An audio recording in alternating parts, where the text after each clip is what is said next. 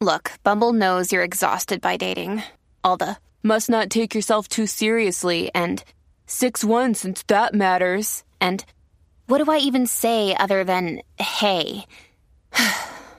Well, that's why they're introducing an all-new Bumble with exciting features to make compatibility easier, starting the chat better, and dating safer. They've changed, so you don't have to. Download the new Bumble now.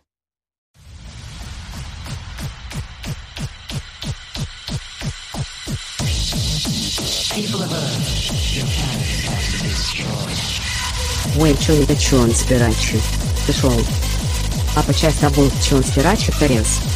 Уит я урос, Адам тут добром.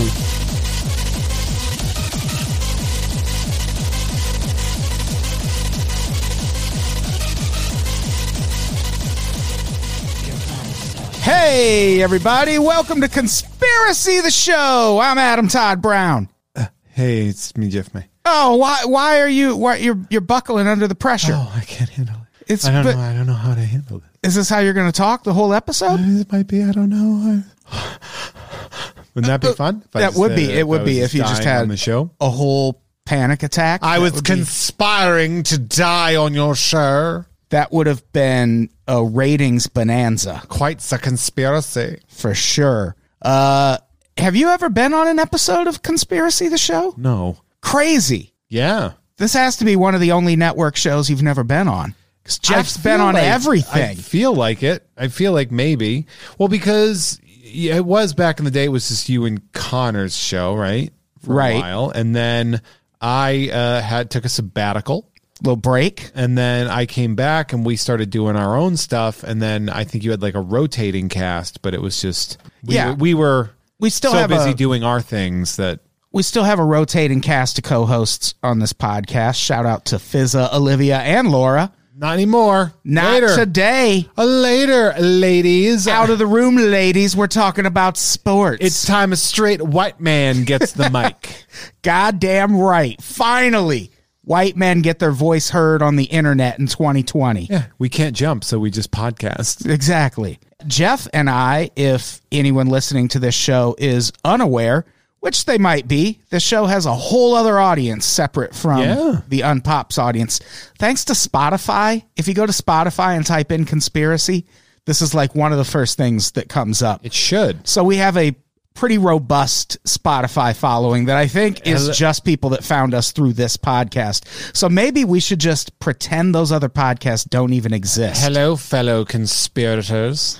But one of the other podcasts, our podcast, me and Jeff, well, Jeff also co-hosts the main Unpopular Opinion podcast with me when avail, short for available, saves me time when I talk. But we have a podcast called You Don't Even Like Sports. You don't even like sports. You don't even like sports. I would like to say that this is the most surprising reaction I've ever had to a podcast that I wasn't expecting. How so? The fanfare for this show is very high, and I was expecting it to be like just around what it has always been. I didn't expect sort of the reviews to spike.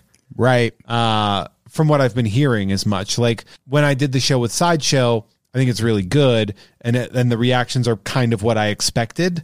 I wasn't expecting this to have the spike in positive comments that it's gotten. It's a good podcast. Oh, it's great. I think it's amazing. It's, as the name implies, it's a podcast about sports for people who don't necessarily care about sports. So if you don't even like sports, you should listen to You Don't Even Like Sports. Right. With a great intro, by the way. It has a fantastic intro courtesy of Jose Canseco. He did not know that he would be providing the intro. It's fine if he never finds out.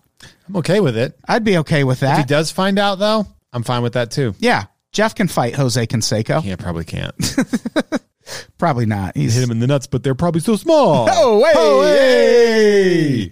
And this, I think, makes for a good crossover podcast because we've talked about sports a whole lot on the Conspiracy podcast. Just off the top of my head, we've done 2 episodes about Michael Jordan conspiracy theories. It was one of them about the gambling. Yeah, one that he was actually suspended for gambling as opposed to retired for 2 years. Is the other one that his father was killed because of gambling? Yeah, we did one episode just about the gambling stuff, and then there's a whole other series of conspiracies about Jordan. Is it about his steakhouse? I don't think there's anything about his steakhouse. We should go to a steakhouse. I would go to a steakhouse right now, actually. But we should go to a Michael Jordan steakhouse. Do they still exist? Or a Chris Webber steakhouse. We should. Well done, extra ketchup. No, he wanted A1, A1, and he packed it up and took it home as a sandwich because they didn't have any. God love you, Chris Webber. We also talked about a few sports conspiracies that are my own theory. Yep. One, that baseball engineered the steroid scandal to cover for the amphetamine scandal, and also a pretty wild one that Trump's entire presidency is motivated by a desire for revenge against the NFL. But my favorite... That one must have seemed fun, that last one. Yeah, it was good. I feel like I made a compelling case. He's got a long history with the NFL. My favorite sports episode of the Conspiracy Pod, though, it was one we did with Brett Rader about how the NBA almost certainly rigged the 1985 draft so the New York Knicks would get Patrick Ewing. Yeah, how'd that go for them? Won several almost championships. A lot of bridesmaid. You just drafted a bridesmaid. Yeah, basically. And even on You Don't Even Like Sports and the podcast that preceded it, which is called Jose Cansecast, we get a little conspiratorial on there. The Canseco podcast ends with a conspiracy theory about him and Roger Clemens. Yep. That I would love to look into more, but that's going to take like private investigator. Yeah, that's going to take like fucking Freedom of Balco. Information Act requests. That's going to somebody going through Balco's trash, but Jose Canseco's trash. And I don't think anybody wants to go through Jose Canseco's trash. Nah, well, maybe. What would you find in Jose Canseco's trash? Just a bunch of his rookie cards, probably. Oh, Throws no. a few out every day. Yeah. Well, sorry, 86 tops traded. And the NBA rigged draft lottery episode ties in pretty nicely to what we're talking about today, which is mob influence on the NBA. There it is. Which is, this is a rumor that... Once the Italians were kicked out of the NBA when they started letting blacks play, they had to do something to get involved. Exactly. You know, they were like, hey, we don't like it, but we can find a way to make money off it. Exactly. Yeah. Probably not far from the truth. Right off the bat, this is my favorite kind of conspiracy theory because it's the kind that eventually is proven to be true. Yeah, this is what it's. We have factual evidence to prove. It's like MK Ultra. Yeah. Was floated around as a theory for years, and the government was always like, nah. And then we found those documents, and they were like, oh, yeah, we did all of that. Sorry. And it was kind of the same thing with betting and the NBA, because there have been a lot of point shaving scandals. You mentioned one in college basketball. The BC, in the late 70s, I want to say 77, 78, maybe 78, 79. Yeah. And I think the reason it's always been so tied to basketball is basketball's probably the easiest sport to fix. Well, of course it is. You can't fix football. No. You can't like run into the end zone and then realize that you're going to blow it. You're going to cover the spread. So you fucking turn around and leave the end zone. Fake trip or something like that. Yeah, that would be so obvious. But with basketball, you can just miss a shot. And nobody's going to fault you really for missing a shot if you still win the game. Yeah. And just to run people who are listening to this who aren't really sports fans, just to run you through a little bit of how it works. Whenever there's a bet on a game, there's kind of two things you're betting on. One, you're betting on the outcome, but also there's the point spread. So if, say, the Lakers are favored by 16 over the Cleveland Cavaliers, if you're betting that spread, the Lakers have to win by 16 points. Or 17 points. Or 17 points, or you don't win, even if the Lakers won. So it's like the other team gets a spiritual handicap. Right. Yeah. And the way it works in basketball is all you really need is either a player who's willing to miss a few shots to make sure his team does or does not cover the spread, or you need a referee who's willing to call a lot of shady fouls to make sure a team does or does not cover the spread. Optimally, you want players, but a ref, it's not the worst. It's not the worst silver medal. Right. And plus refs do not make the money that NBA play, like bribing an NBA player several $1,000s. That's not, he's like, yeah, I make that already. Yeah, you'd have to go either NBA ref or college player. Yeah. Like a college player would be probably much easier to convince with hundreds of thousands of dollars. So that's kind of how it works, is when people are betting on basketball, they're betting on teams to cover the spread.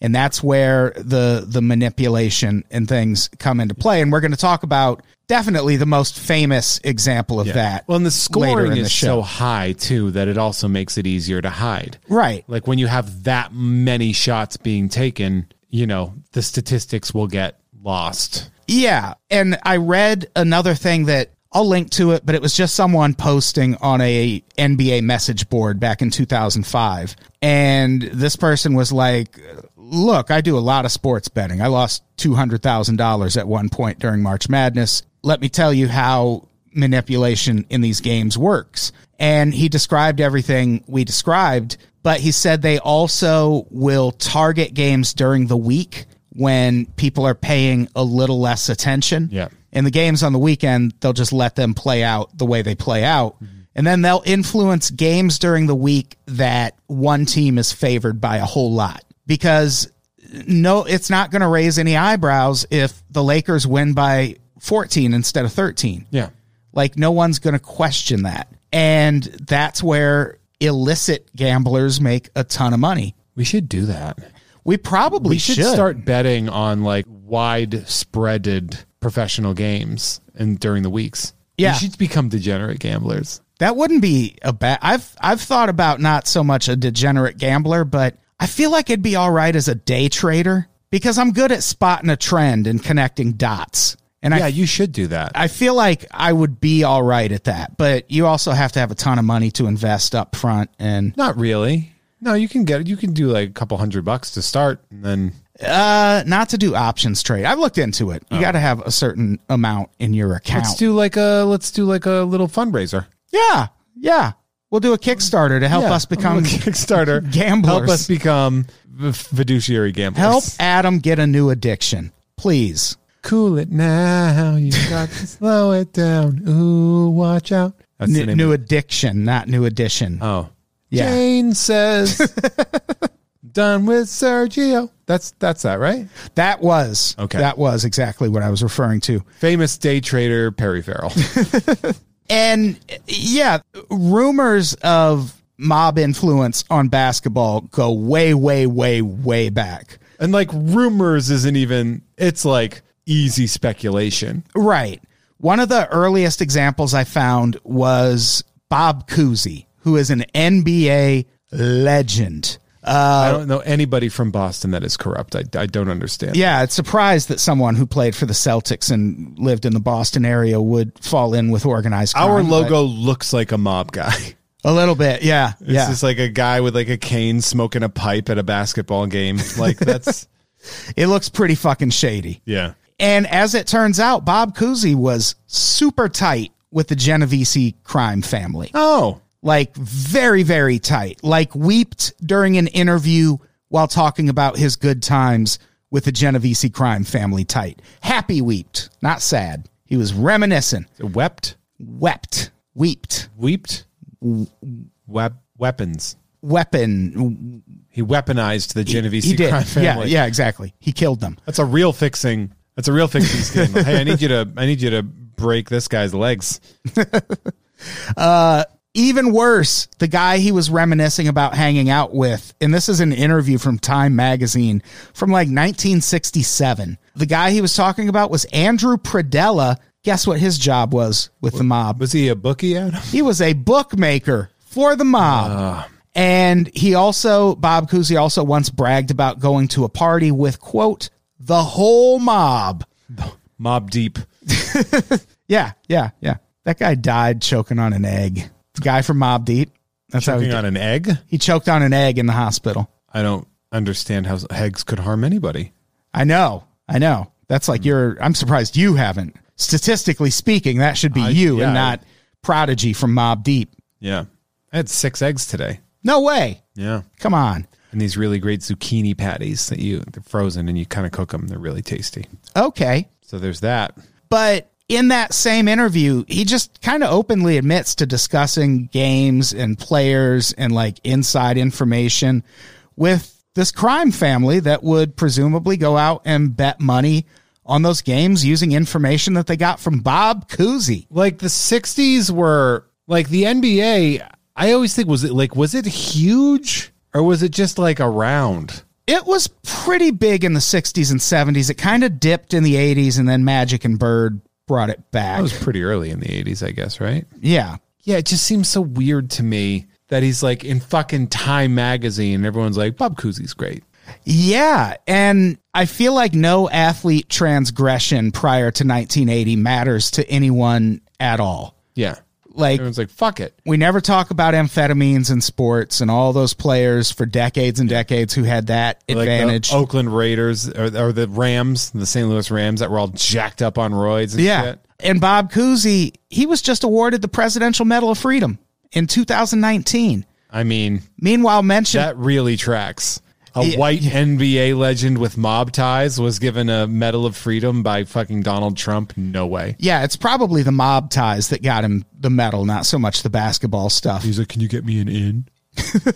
Can you get me tickets to a Celtics game? Can you give me tickets to a mob game?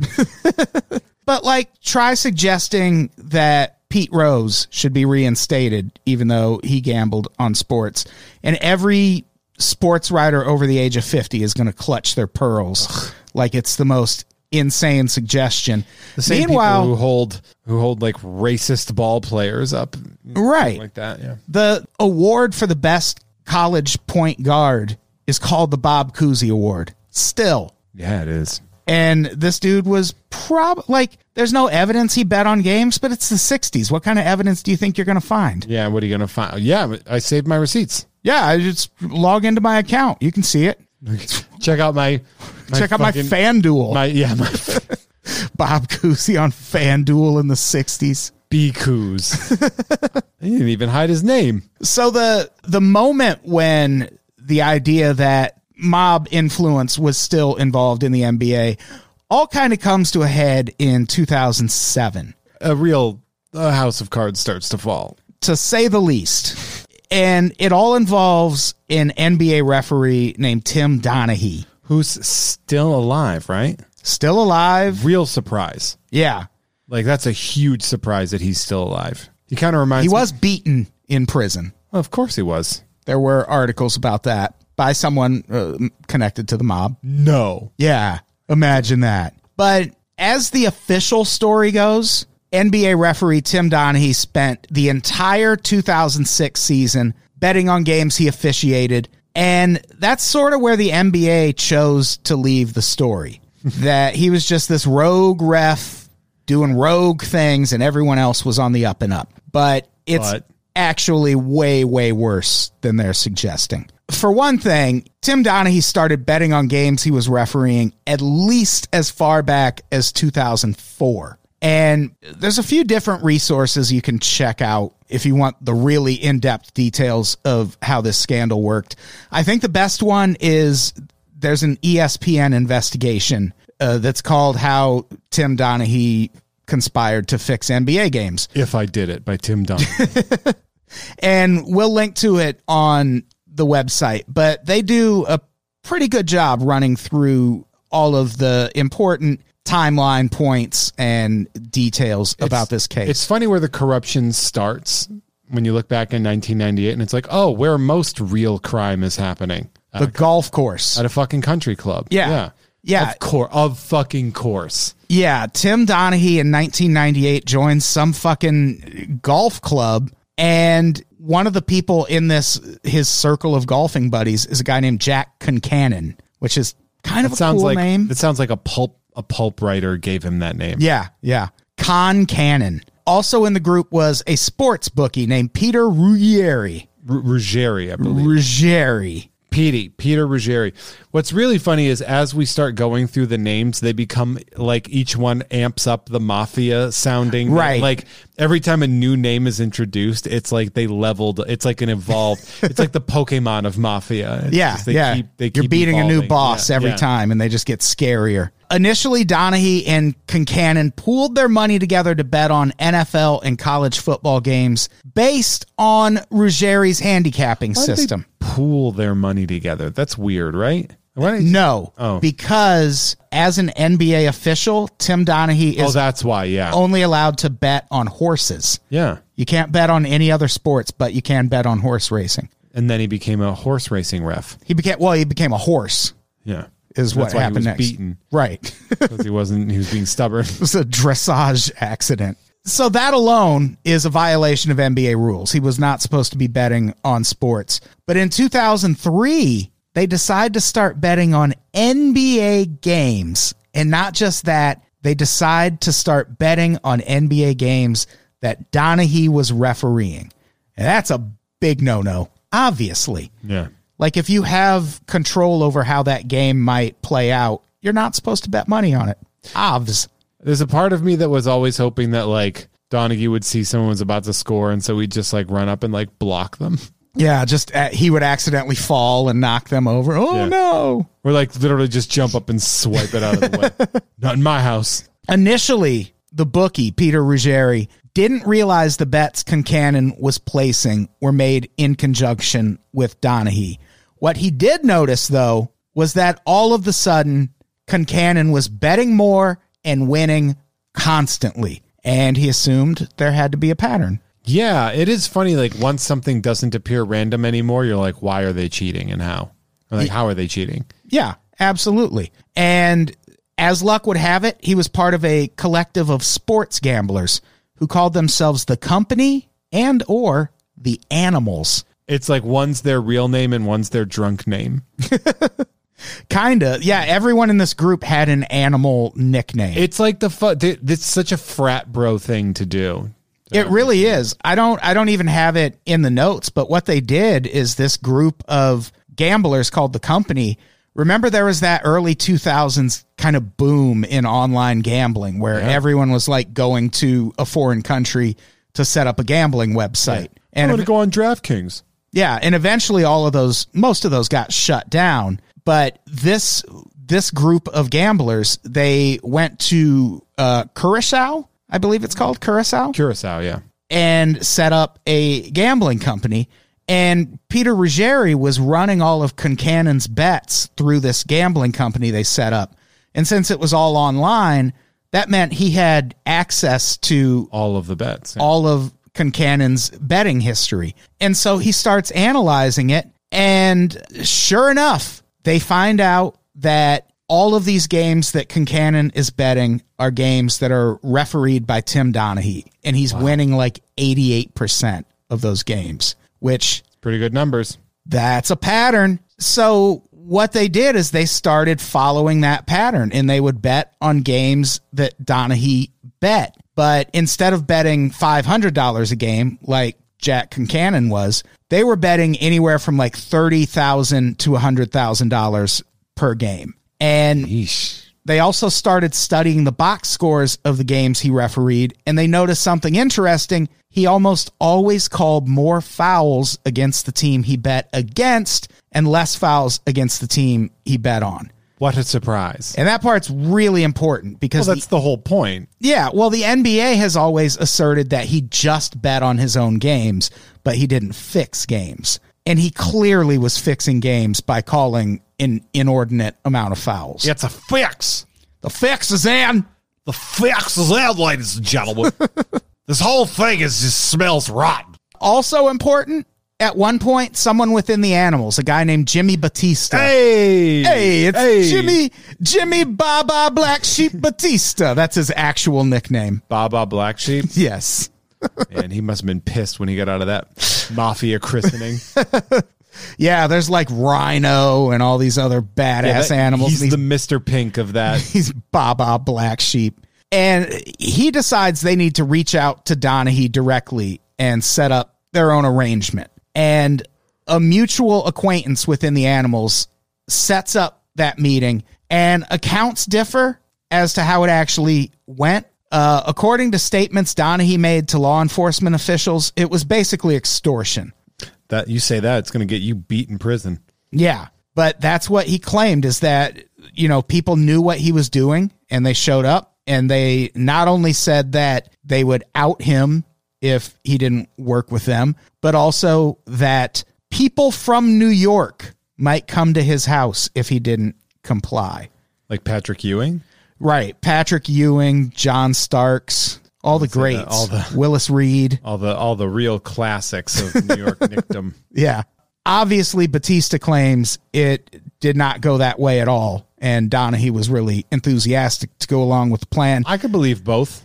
Yeah, if I can add some color commentary and analysis here, though, Donaghy comes away from this meeting with an agreement that will give him $2,000 per game, which that's low. That's really low for the amount. Making more than that with the bets. Yeah. And the one thing that's kind of implied is that Jack Concannon wasn't being completely honest with Donaghy about how much money they were winning. So Donaghy might have been bothered by that. But $2,000 per game, like at one point, this gambling ring is betting, like I said, $30,000 to $100,000 on each game. So if they're winning those bets, they're getting a ton of fucking cash. It's a lot of money. And Donaghy comes away with it away from it with $2,000 per game. It feels like he might have been kind of coaxed into doing this. Yeah. But it's some nice life there. It would be a shame if something would have happened to it. Yeah. And it seems like that's kind of the proposition he was given. Hello, you've got a call from people from New York. People from New York are on the other line. If you just want to pick that up. The way the scheme worked was that Batista and Donaghy would speak through a middleman named Tommy Martino. Hey, you've leveled up. Hey, how you doing? My name's Tommy Martino. It's good to talk to you. Okay, real quick, we're going to talk about some basketball games. How you doing? That's probably how it sounded. And even none of these people are directly involved with the mob, but we'll get to how the mob is involved. Paulie and Tommy aren't mob.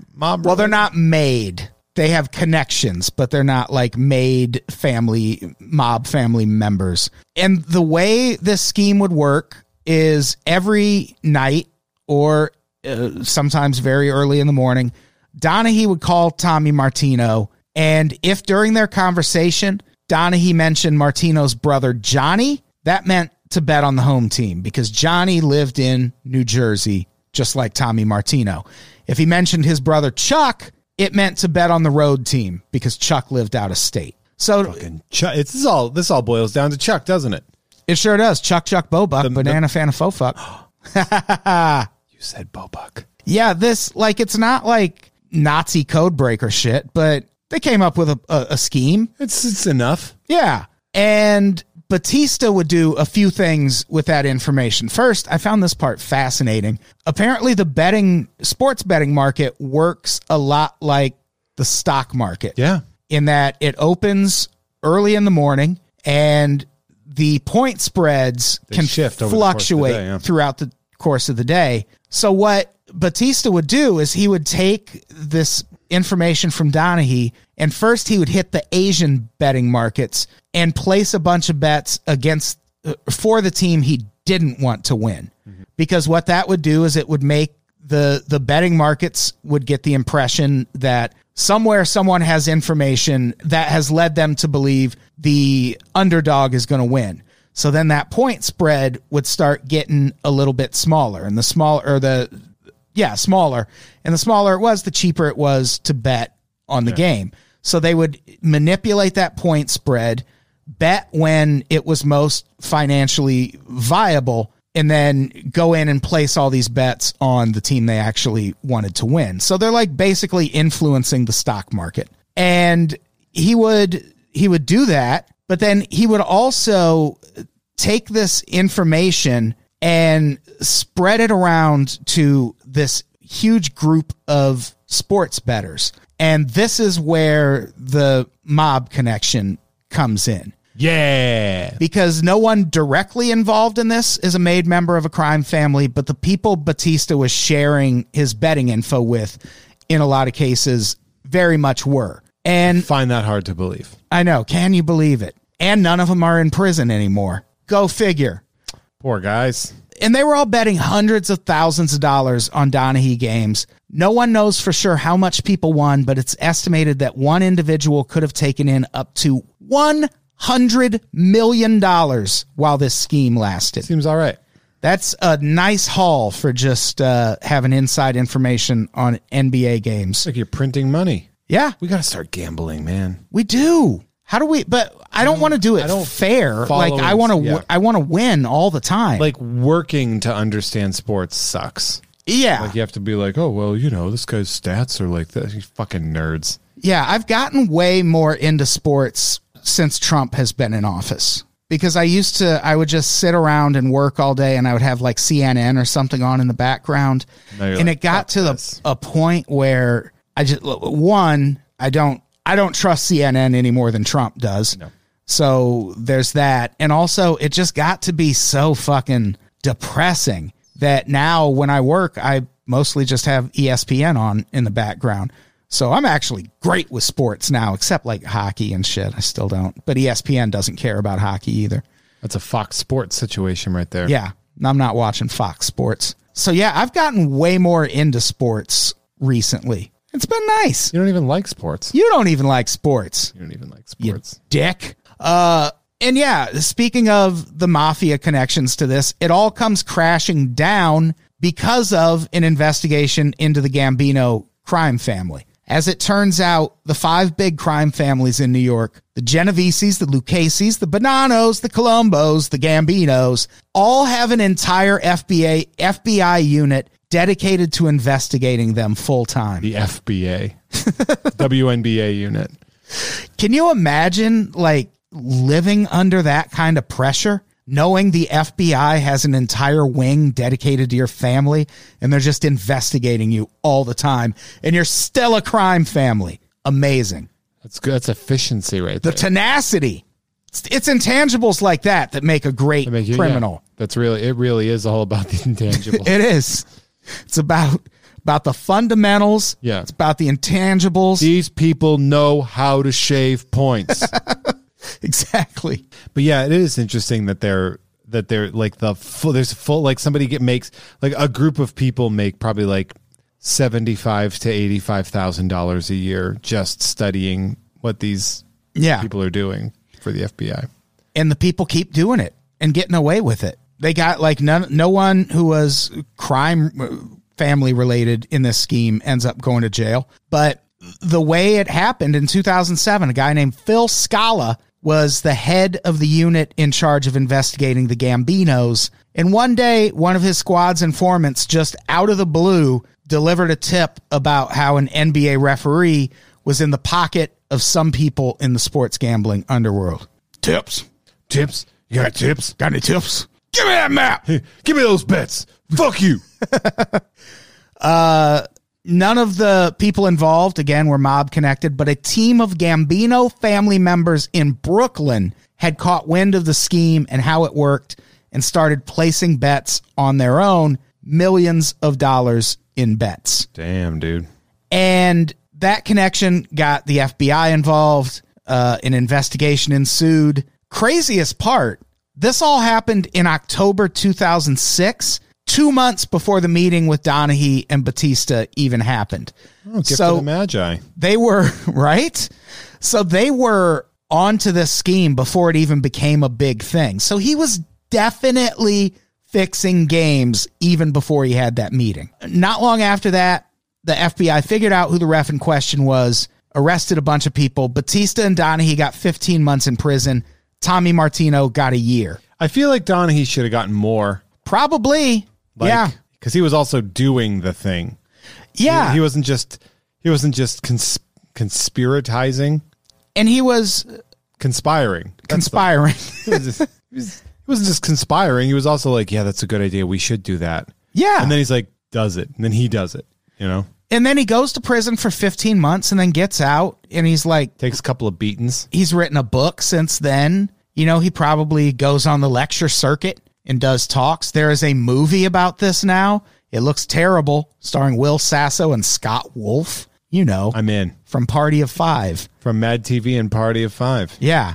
Which that's actually what inspired this episode. I was scrolling through shit on Amazon and was like, oh, that movie looks terrible, but I want to talk about this case.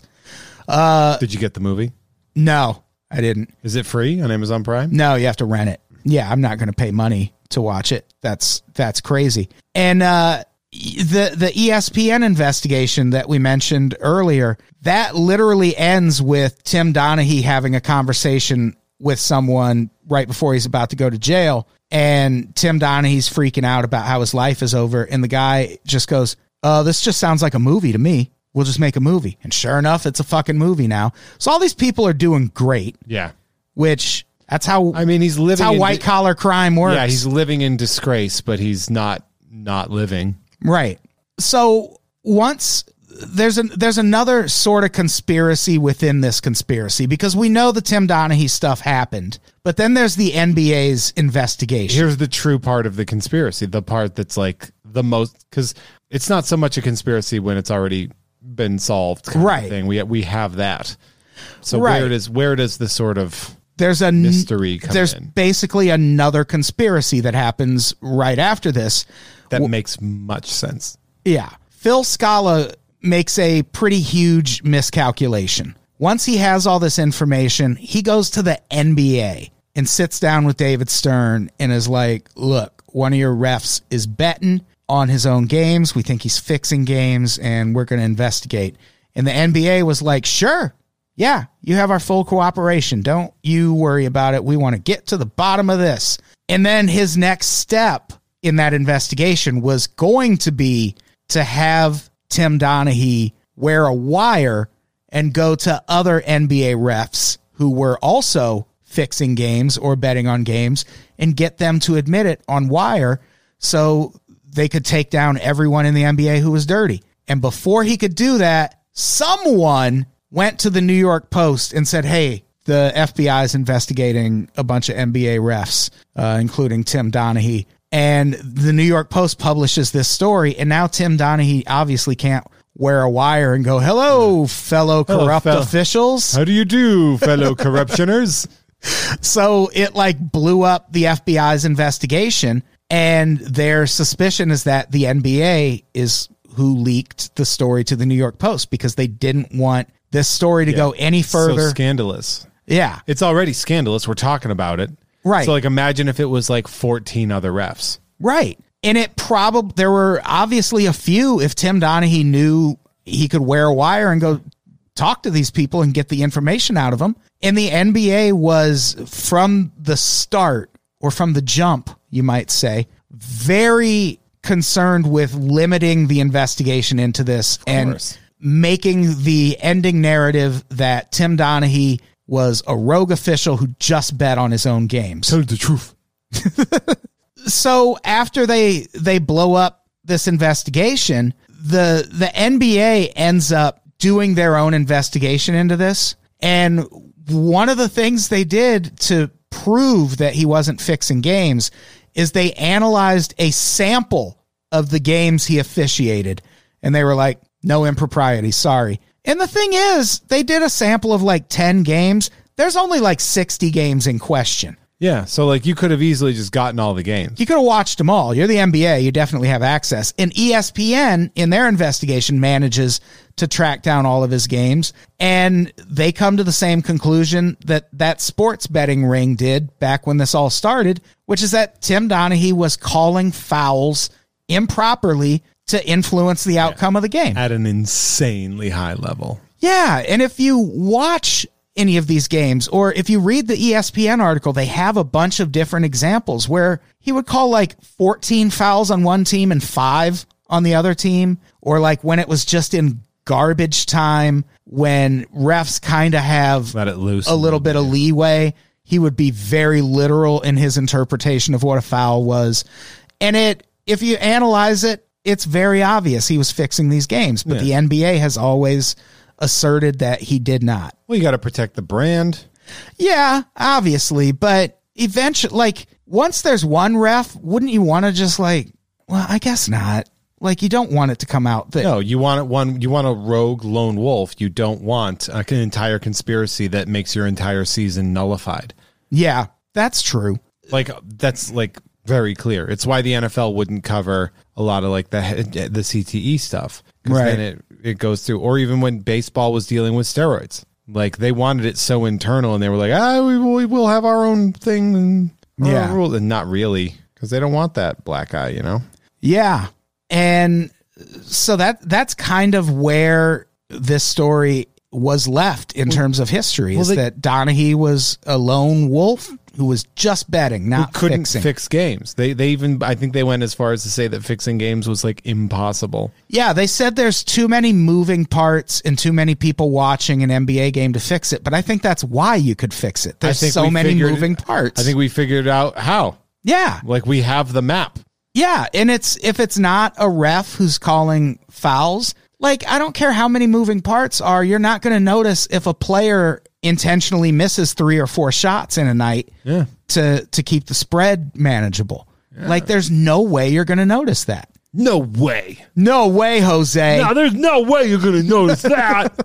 Come on, man. Don't be crazy. Wow, how would you even see it with your eyes? The NBA has so much integrity. Man, it really does not. People, I don't know if the NBA draft episode was a Patreon only thing, but we'll put it out publicly next time the NBA draft rolls around.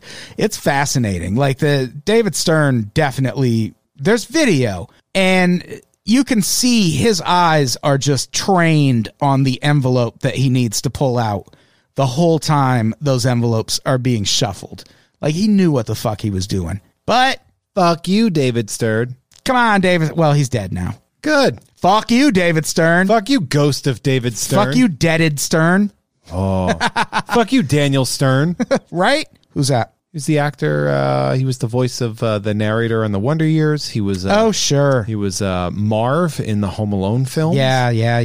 He was in Camp Nowhere. But no, that wasn't him. Yeah, you're right. Fuck that guy too. And hey, I think that's it is worth pointing out that with the NBA saying, well, not only did he not fix games, you can't fix games. Games are still being fixed by the mob. The most recent example in 2019, November 2019, so just a few months ago. Recently.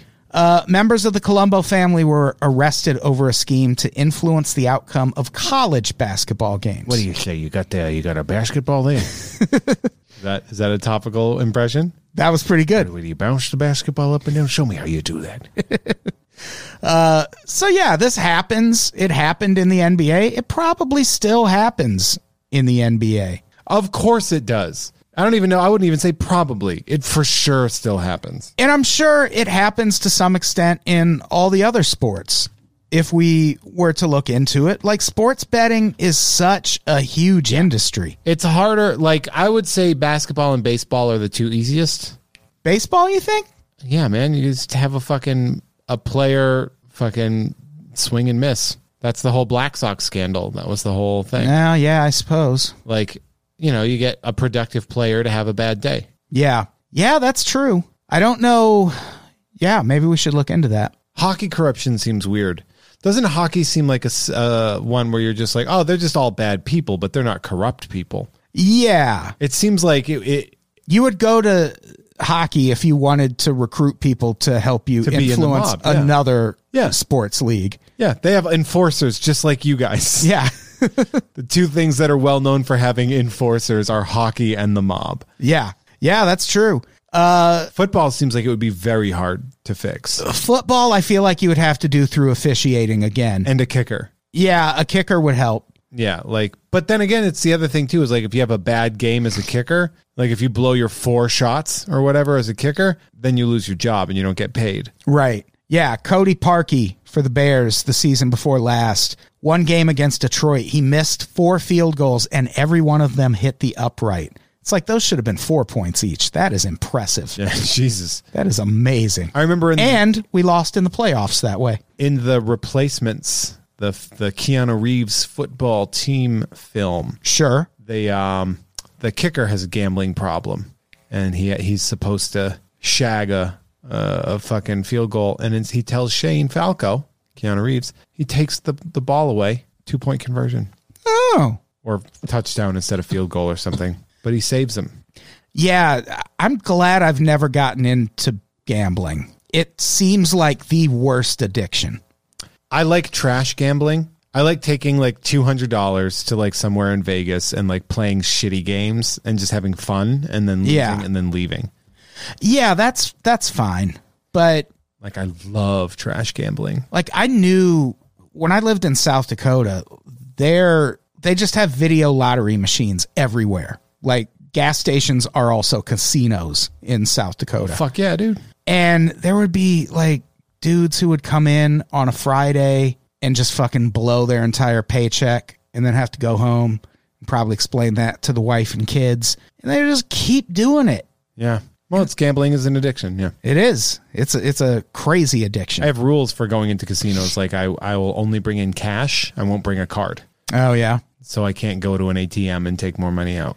I just don't like being in a casino. It makes me sad. I feel like I can feel the weight of all the bad decisions being made in there. I like a fun casino. I like sitting down at a Britney Spears slot machine and having that. I'm going to Vegas this weekend. I'm telling you, man. Maybe I'll do some gambling while I'm watching Mariah Carey. I hate the Goonies movie. That slot machine has treated me very well.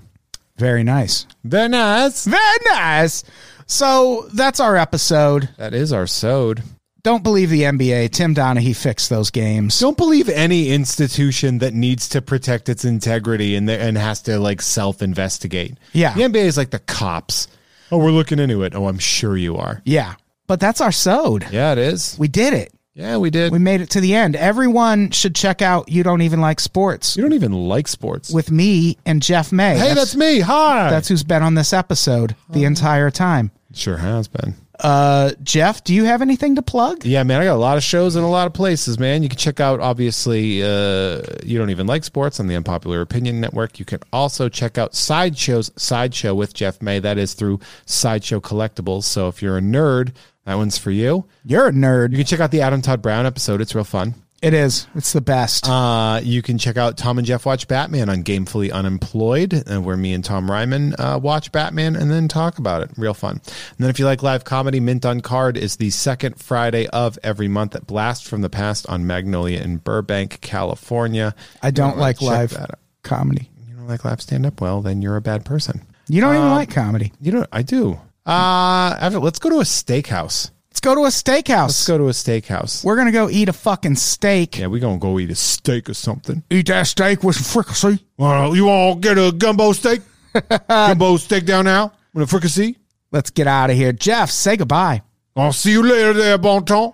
Goodbye, everybody. We love you. Good day, Bon Ton Road.